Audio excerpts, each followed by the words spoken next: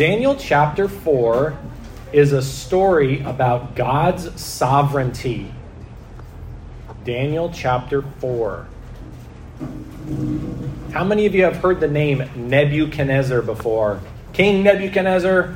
Couple of hands. Fantastic. Okay, we're going to learn this story today, and we're going to see how God works in the circumstances in people's life and in someone's life who didn't even really believe in God in the beginning, right? And so we're going to learn about God's sovereignty, that he works through circumstances. And the focus will be, I am thankful for God's sovereignty. And that's what the focus is going to be today. I'm thankful for God's sovereignty. I'm thankful for what he's doing in my life. And even in the circumstances, I can see there's a reason why these things are happening for my own personal benefit. Okay? That's what we're going to look at today. Daniel chapter 4. And let's start in verse number 28. Now we're going to read a little bit, but there's a really beautiful flow in Scripture to this story. So we're going to read a few verses together. I'll read out loud. I'll try to read slowly. Follow along if you have the Bible with you or if you have a Bible app on your phone, Daniel chapter 4. We're going to start in verse 28. It says, "And all this came upon the king, Nebuchadnezzar. At the end of 12 months, he walked in the palace of the kingdom of Babylon. The king spake and said, Is not this great Babylon that I have built for the house of the kingdom by the might of my power and for the honor of my majesty?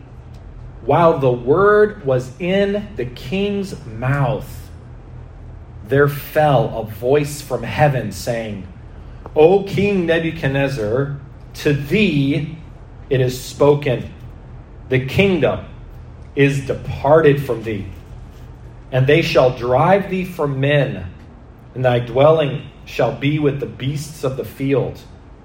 They shall make thee to eat grass as oxen, and 7 times shall pass over thee, until thou know that the Most High ruleth in the kingdom of men, and giveth it to whomsoever he will." We'll finish the reading there right now, and we'll continue the story, and we'll explain it right after we pray. Let's pray. Father, thank you so much for this opportunity to study your word. Thank you for each person sitting in the room today. God, it is no mistake that each person is here. It's no mistake that we find ourselves in this room. It's no mistake that we find ourselves in the circumstances that we're in life. I pray that you would help me now as I preach and as I teach and explain. May the truth come alive in our own heart. I pray that you would help us. Help me, Lord, as I explain. I pray that for those in the room who may not know you personally as their Savior, may the truth be clear. For those of us who are saved, I pray that by the end of today, our trust in you will have been refreshed. We love you. Thank you for your goodness. In Jesus' name, amen. I want us to individually think about the circumstances in your life that brought you into this room today. Think about your background. Think about the circumstances. Think about the events. Many of us in this room, myself included, many of us are not from Canada. There were events that happened in your life, in your home country, and it ended up moving you to this country. Now, some of us are from Canada. You've grown up here in the GTA, perhaps. But there were also definite circumstances that moved in your life and brought you to the place where now you're sitting in this room today. And I want us to think about that as we look at this story and we begin to think about the circumstances in this man's life. This man was a real historical figure. When we look at the Bible, we can trust that the Bible is accurate. Okay? This is not a fairy tale. This is not a Cinderella story. Okay? It's not one of the newest or one of the oldest Disney stories, right? This is a real, actual, factual story from history. It's been recorded accurately. The Bible says that we received the scriptures as holy men of God spake as they were moved by the Holy Spirit. So they were literally like a secretary who simply wrote down what God spoke to them to write down. It was accurate. One of the ways that we know that the Bible is accurate and can be trusted is because it has been preserved for us for thousands of years. And so when we're looking at this story of King Nebuchadnezzar, we are not looking at this as some kind of fake story that we can learn a truth from. This actually happened exactly how we find it in Scripture. This is the story of King Nebuchadnezzar. And we can see in the beginning of chapter 4, isn't it interesting? In Daniel chapter 4 and verse number 1, it says, Nebuchadnezzar the king, unto all people, nations, and languages that dwell in all the earth, peace be multiplied unto you. Now, King Nebuchadnezzar was one of the first kings that really had a worldwide empire. Not worldwide in the sense of what we understand it today, but in the Middle East, he had a very vast empire. Okay, so it's with that understanding that we read verse number 1. But it's interesting to know that Nebuchadnezzar is the one this is his story. It's not from Daniel's perspective. It's not from the prophet Daniel's perspective. It's not saying, Daniel, I'm writing this down. It's Nebuchadnezzar the king. And then he says in verse 2, I thought it good to show the signs and wonders that the high God hath wrought toward me. So it's actually this king that is recording his story, his testimony of how God worked in his life. And it starts out and he begins to say that he was at rest in his house in verse number 4. He has this dream. Now, nowadays, God primarily speaks to us through his word. Can God speak to us through dreams? Yes, he can. But really what God does with dreams is he always moves us towards his word. We're not looking for dreams. We're not going to go to our dreams to figure out what God's saying. But back at this particular time, remember, this king was not a believer. Okay? He did not believe in God per se at this particular time. But he was a ruler. And God was trying to get his attention because he was going the wrong direction. This should give us hope when we look at all of the rulers in the world. Guys, because this is where we live.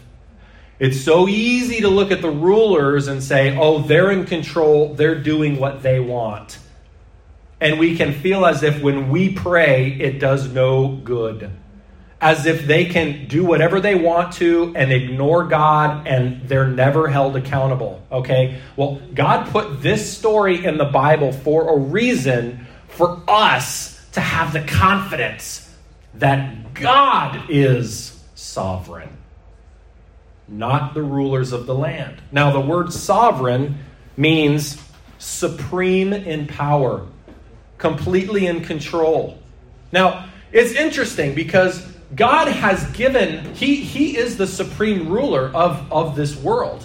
And he shapes and moves history to make it go according to the direction that he ultimately wants it to go. And within that, theologically, Not to get a little too deep here, but this is where our questions lie. By the way, let's not be afraid for deep questions and deep preaching and teaching, because we are deep individuals.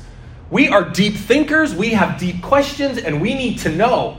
And deep questions require deep answers and deep thinking. So when we're thinking about God's sovereignty, he's ruler over all. So then the question may pop up, well, what about all the bad things that happen in the world? Does God make that happen? So he rules over all supremely, but then he gives each and every one of us the gift of a free will. And we can choose to do what we would like with our free will. And don't worry, I'll give us an illustration here in just a moment that will kind of help us understand this truth in just a moment. But let me just kind of explain, and then we'll come down and make sure that we all understand. So we all have the choice to either believe in God or not believe in God. To follow God or not follow God. We can see this in the story. In the beginning, King Nebuchadnezzar knew about God, but he didn't follow him. He did not come before God and humble himself and say, God, I am a king, but I'm a king under God. He had the attitude that he was in complete control of everything. That he was the sovereign of his life. Okay? How many of you guys take public transit? Occasionally even. The TTC or the GO. Right now my family's in love with the GO train. Okay? The GO train is wonderful. This is a beautiful picture of the GO train. That's how much we enjoy the GO train right now. Okay? Now, guys, here's the thing about the GO train or TTC or subway or bus or whatever particular thing that we're talking about. Okay? When you're on, the destination is fixed. For example, when we go out to Ajax a couple of times a week, we get on the GO train. Once we're on the train and that destination is you're not going to change. You're either on or you're off. The destination is going that way, right? That's the way that you're going. And so in the particular sense of saying, here's the destination, you're going to the Oshawa, right? They call it the East Lakeshore route. Isn't that right, Brother Braden? Because he takes the GO all the time too. Okay? So once you get on that, you're on. We can think of that as sovereignty. Okay? There is someone who's driving the train, and they are, in that particular sense, supreme in power. They're on the track, they're driving the train, but then each person in the train cars, they all have individual will on what they're going to do in their seat. They're either going to behave themselves and be a nice passenger, or they're going to be awful. Have you guys ever had one of these deals? This happened to me the other day. I want you to feel sorry for me just for a moment. So I'm going to share my story of the GO train. I'm on the GO train. Okay? And I go upstairs because I'm thinking that's where everybody's going to leave me alone and I can have some privacy. I was wrong. And I get on the car, and many, many seats. I don't know how many seats are on this. I get up there, I sit down. I've got my book with me. How many of you prefer old-fashioned books instead of the digital? Am I the only one? Oh, praise God for every one of you. God bless every one of you. The rest of you, no, I'm just kidding. Right? So I'm sitting down, I'm all settled in, I've got my book, popping it open, and then this lady gets on. And she's on the phone, which is fine. But she's loud. She's loud on the phone, and she's complaining about her husband. Oh my goodness. And she's whining to her girlfriend about whatever her husband's doing. And she says, the whole train trip. She's whining about her husband loudly. I'm like, look, God invented texting for a reason. You texted so nobody has to hear this garbage. I wanted to just go up and sit down right next to her and say, no. I cannot believe you're a husband. What's his name? Oh, I'm telling you right now. Let me give you, what should you do to him? Here I am. Now, this is a silly story. Here I am on the go thinking, I'm going to behave myself, keep to myself. And by the way, they made the seat so small with a little clear window and you're kind of squished in. Whatever. Right? Read my book like a good passenger, and many passengers are like this. They keep to themselves. And that was the one day I forgot my big headphones to block out the noise. And I got to hear, right? You've got somebody else, they're choosing their free will to maybe just be a little frustrating to them, completely in their own little world, yapping away, right? But the overall destination, where is it going? It's still going the same place, okay? It's still going east. So when we look at God being in control of the world, his overall control of the direction, he's still in control, guys. Hey, man, he's still in control. He's completely in control, okay? But what we do individually with our life, okay, that can be up to us. But here's the wonderful thing about God, and this is where we see his love and his kindness and his grace, is that he will come and he will kind of get our attention every once in a while and say, hey, is that really the choice you want to be making with your life? Is that really the choice you want to be making with your life? On the GO train, every time they hit a station, they've got that kind of a nice little recorded, you're entering, I can't even do it. My best shot is, you're entering the Ajax station, and bing, bong, bong, bong, or whatever, however it goes, right?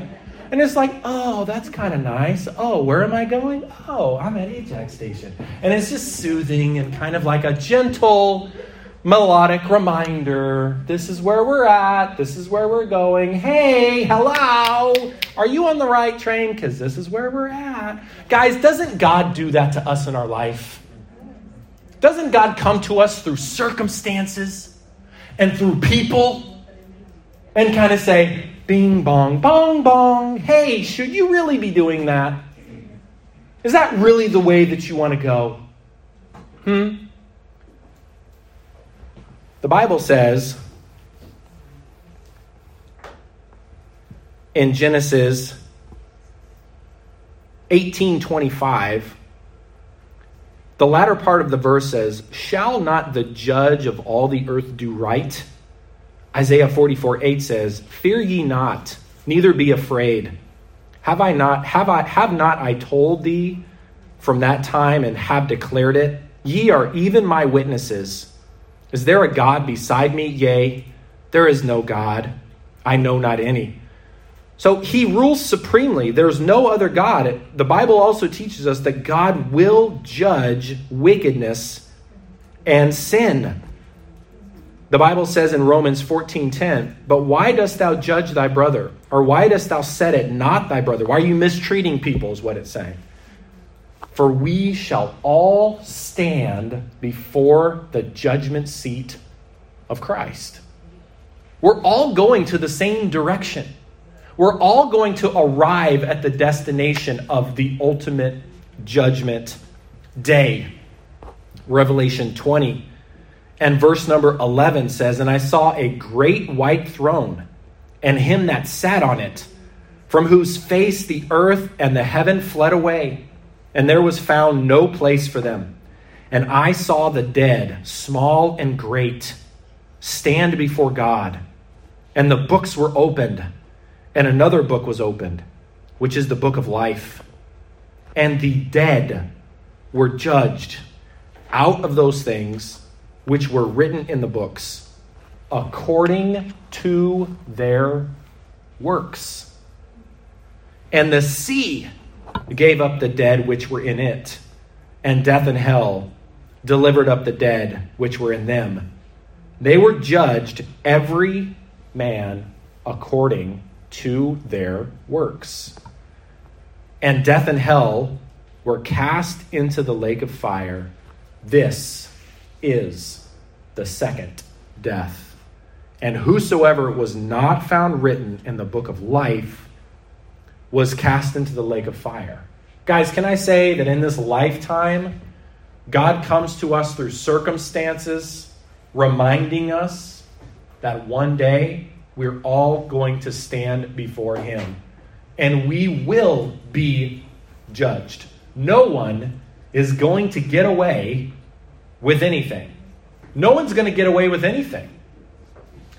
Sometimes the circumstances in our life can cause us to think, well, maybe I can get away from my accountability to God.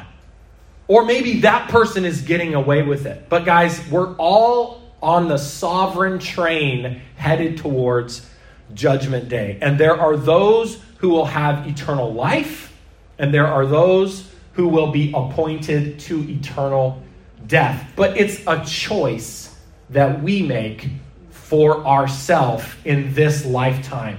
And God comes to us in several ways to kind of ring our bell and say, hey, the final judgment day is coming. Have you trusted in Jesus Christ for salvation, or have you not? The Bible says in John 3:16, for God so loved the world that he gave his only begotten Son, that whosoever believeth in him should not perish, but have everlasting life. The Bible says in 2 Corinthians 5:21, for he hath made him to be sin for us, who knew no sin, that we might be made the righteousness of God in him. It says in John 3:36, he that believeth on the Son hath everlasting life, and he that believeth not the Son shall not see life, but the wrath of God abideth on him. And the Bible says in Romans 5:1, therefore being justified by faith, we have peace with God through our Lord Jesus Christ. Jesus died on the cross for every person. He took on our sin debt so that at the final judgment, we can go to heaven to live with God forever and not be judged for the sins that we still carry upon us. As we look back through our life, we know that we've made poor choices. Sometimes that manifests itself through guilt, sometimes through shame, sometimes through just being self-defensive. Well, you know, and we give all these excuses. Let me tell you something. At the end, when the train finally arrives, at the very end of world history, we're either going to stand righteous because we have chosen to trust Jesus Christ for our salvation.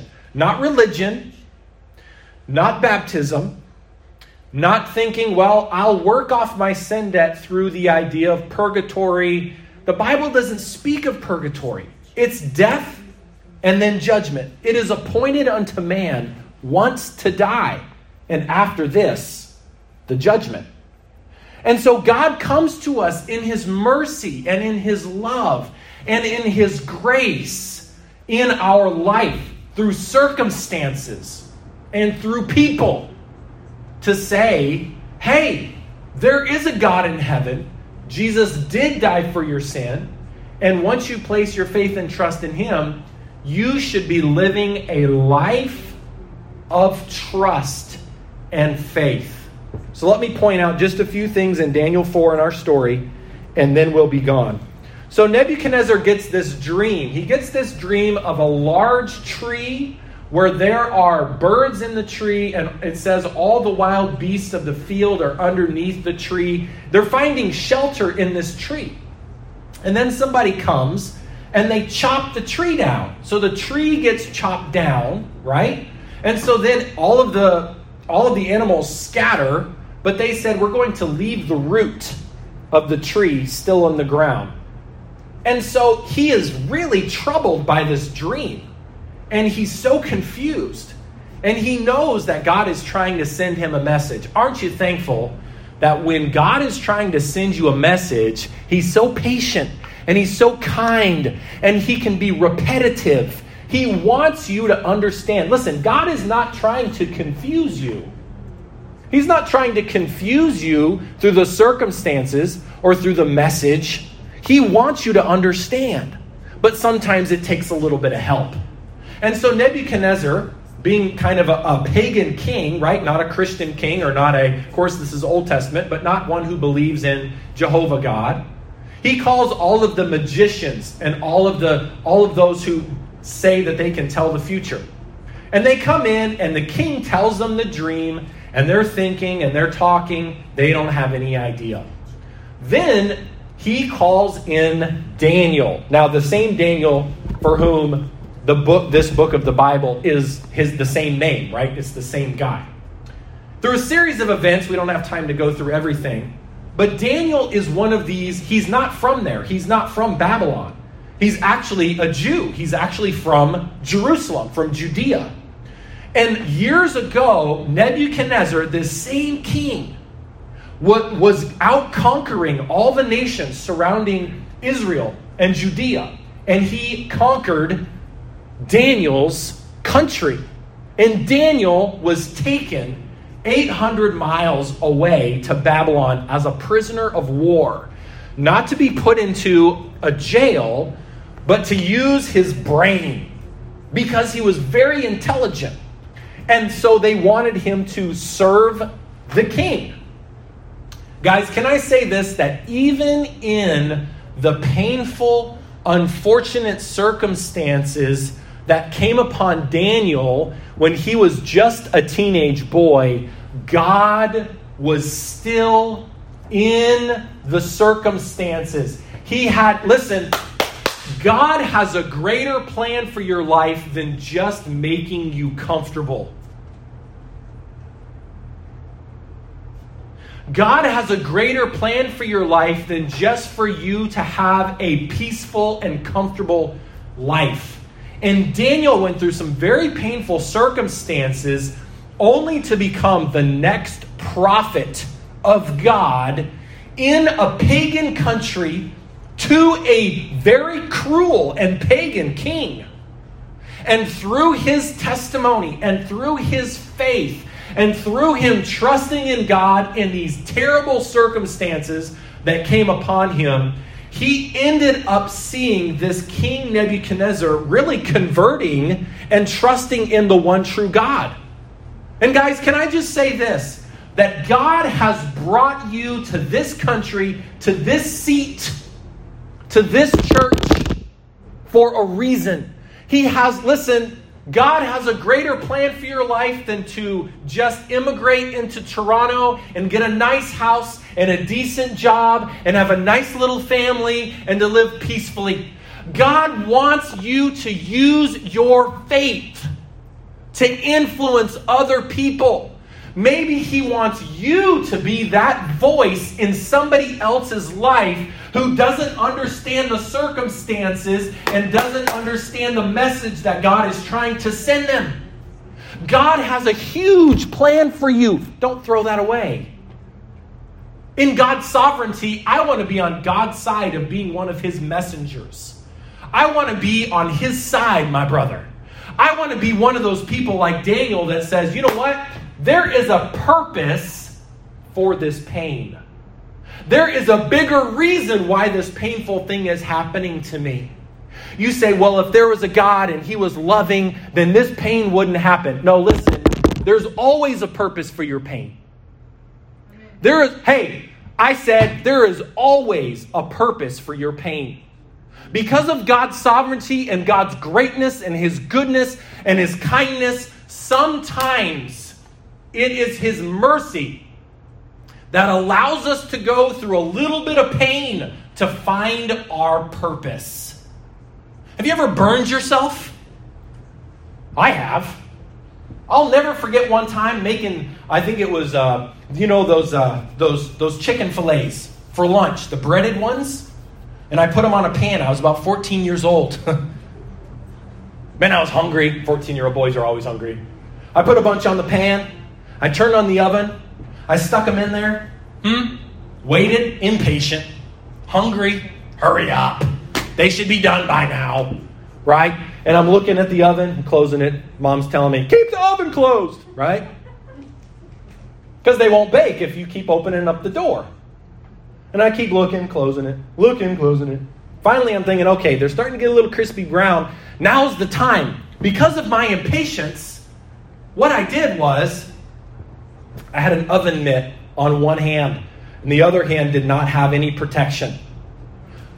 But what I did was I grabbed the oven door and I lowered it down and I reached in to grab it. But what happened was, because I was so impatient with the oven door, it did one of those bounces. You know how like you lower the oven door, if you're not careful and just kind of let it set, it kind of goes bounce and it starts closing. That's what it did to me. It started to close on my hand. But I didn't want to let my chicken nuggets go. Right? And so I'm trying to pull the pan out sideways while the oven door is trying to close on my hand. And then I'm thinking, man, I got to catch this oven door. So I switched hands with the hot pan and tried to stop the oven door from closing on my arm. And I'd forgotten that I didn't have an oven mitt on the other hand. That hurt. I actually went to the hospital for that one. Man, we were old school. We didn't go to the hospital for much if we didn't have to, right?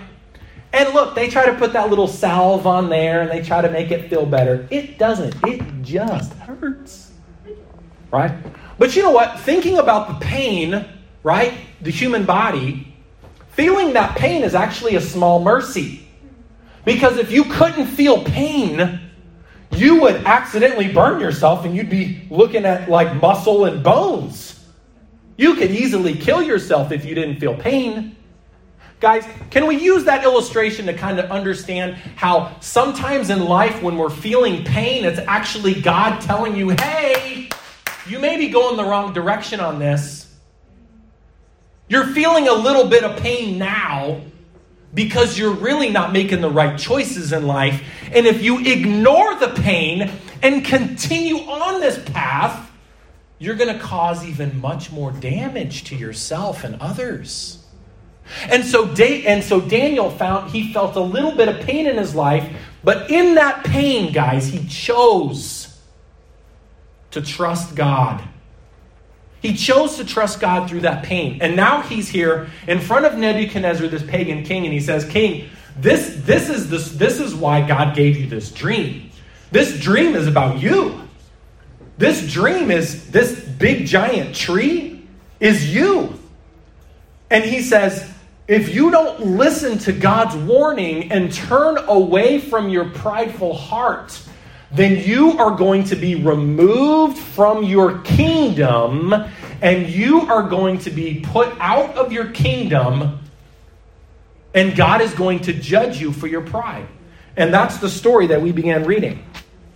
Now, notice it says 1 year later, 12 months later, he's walking in his palace and he's saying, is not this the great kingdom that I have built for myself? And then that's when that voice from heaven falls and says, you done it. You crossed the line. Guys, listen, don't ignore the warning from God. You may have even gotten a warning from God a year ago. You know what I think? I think that if we look at this through the eyes of faith, this pandemic can be God trying to get people's attention. You know how many people are afraid to die right now? Like really afraid to die right now. Really. And before the pandemic, they really didn't think much about it. So does that fear mean there is no God? No, that fear is God saying, hey, this discomfort, this pain that you're feeling, this incredible fear is God trying to ring your bell to get you to take the matter of your eternal soul seriously. Because, hey, that train is going to arrive at the destination one day. And it is God's mercy and His sovereignty where He's trying to get your attention. You may not have expected to even be sitting in this room. And can I say that God has called me to be a person kind of like Daniel? And if I'm in your life and you're hearing me speaking or another person speaking truth from God's word into your life, it is God trying to say, hey, take the matter of faith seriously. If you died today, do you know for sure that you'd go to heaven? Or do you have some doubt? Have you even considered that before? Well, I don't like to think about that. That makes me uncomfortable. Good. Good. Lean into that. Don't run away from it. That is God himself trying to get your attention through that little bit of discomfort and say, take this seriously. Take it seriously. Trust Christ as your Savior. We can see with Nebuchadnezzar, it says in verse 33, the same hour was the thing fulfilled upon Nebuchadnezzar, and he was driven from men and did eat grass as oxen, and his body was wet with the dew of heaven, till his hairs were grown like eagle's feathers, and his nails like bird's claws. And at the end of the days, I, Nebuchadnezzar, lifted up mine eyes unto heaven, and mine understanding returned unto me. It's as if he had like a mental illness for a space of about 7 years. And he was not right for the space of 7 years. And through that painful experience, God brought him to the understanding where God is in control. There is a God in heaven. I'm recognizing that he rules over the kingdoms of men, and that God is the one that's really in control of this whole thing. And once he made that recognition and he humbled himself before God, God restored him back to the throne of his kingdom, and he continued on. Guys, what does God want for you to do? He wants for you to recognize that he is God, and that he is the one that makes the rules. He decides the destination, and he's the one that he's trying to get our attention through circumstances, and he wants us to come to him and trust Christ as our Savior, one. And for two, if you've trusted Christ as your Savior, he wants for you to live a life of faith and trust. He doesn't want you to go on and live as if your life is your own. He wants you to trust Christ, and he wants you to live with God being in control. Guys, if we can bow our heads, please, and close our eyes.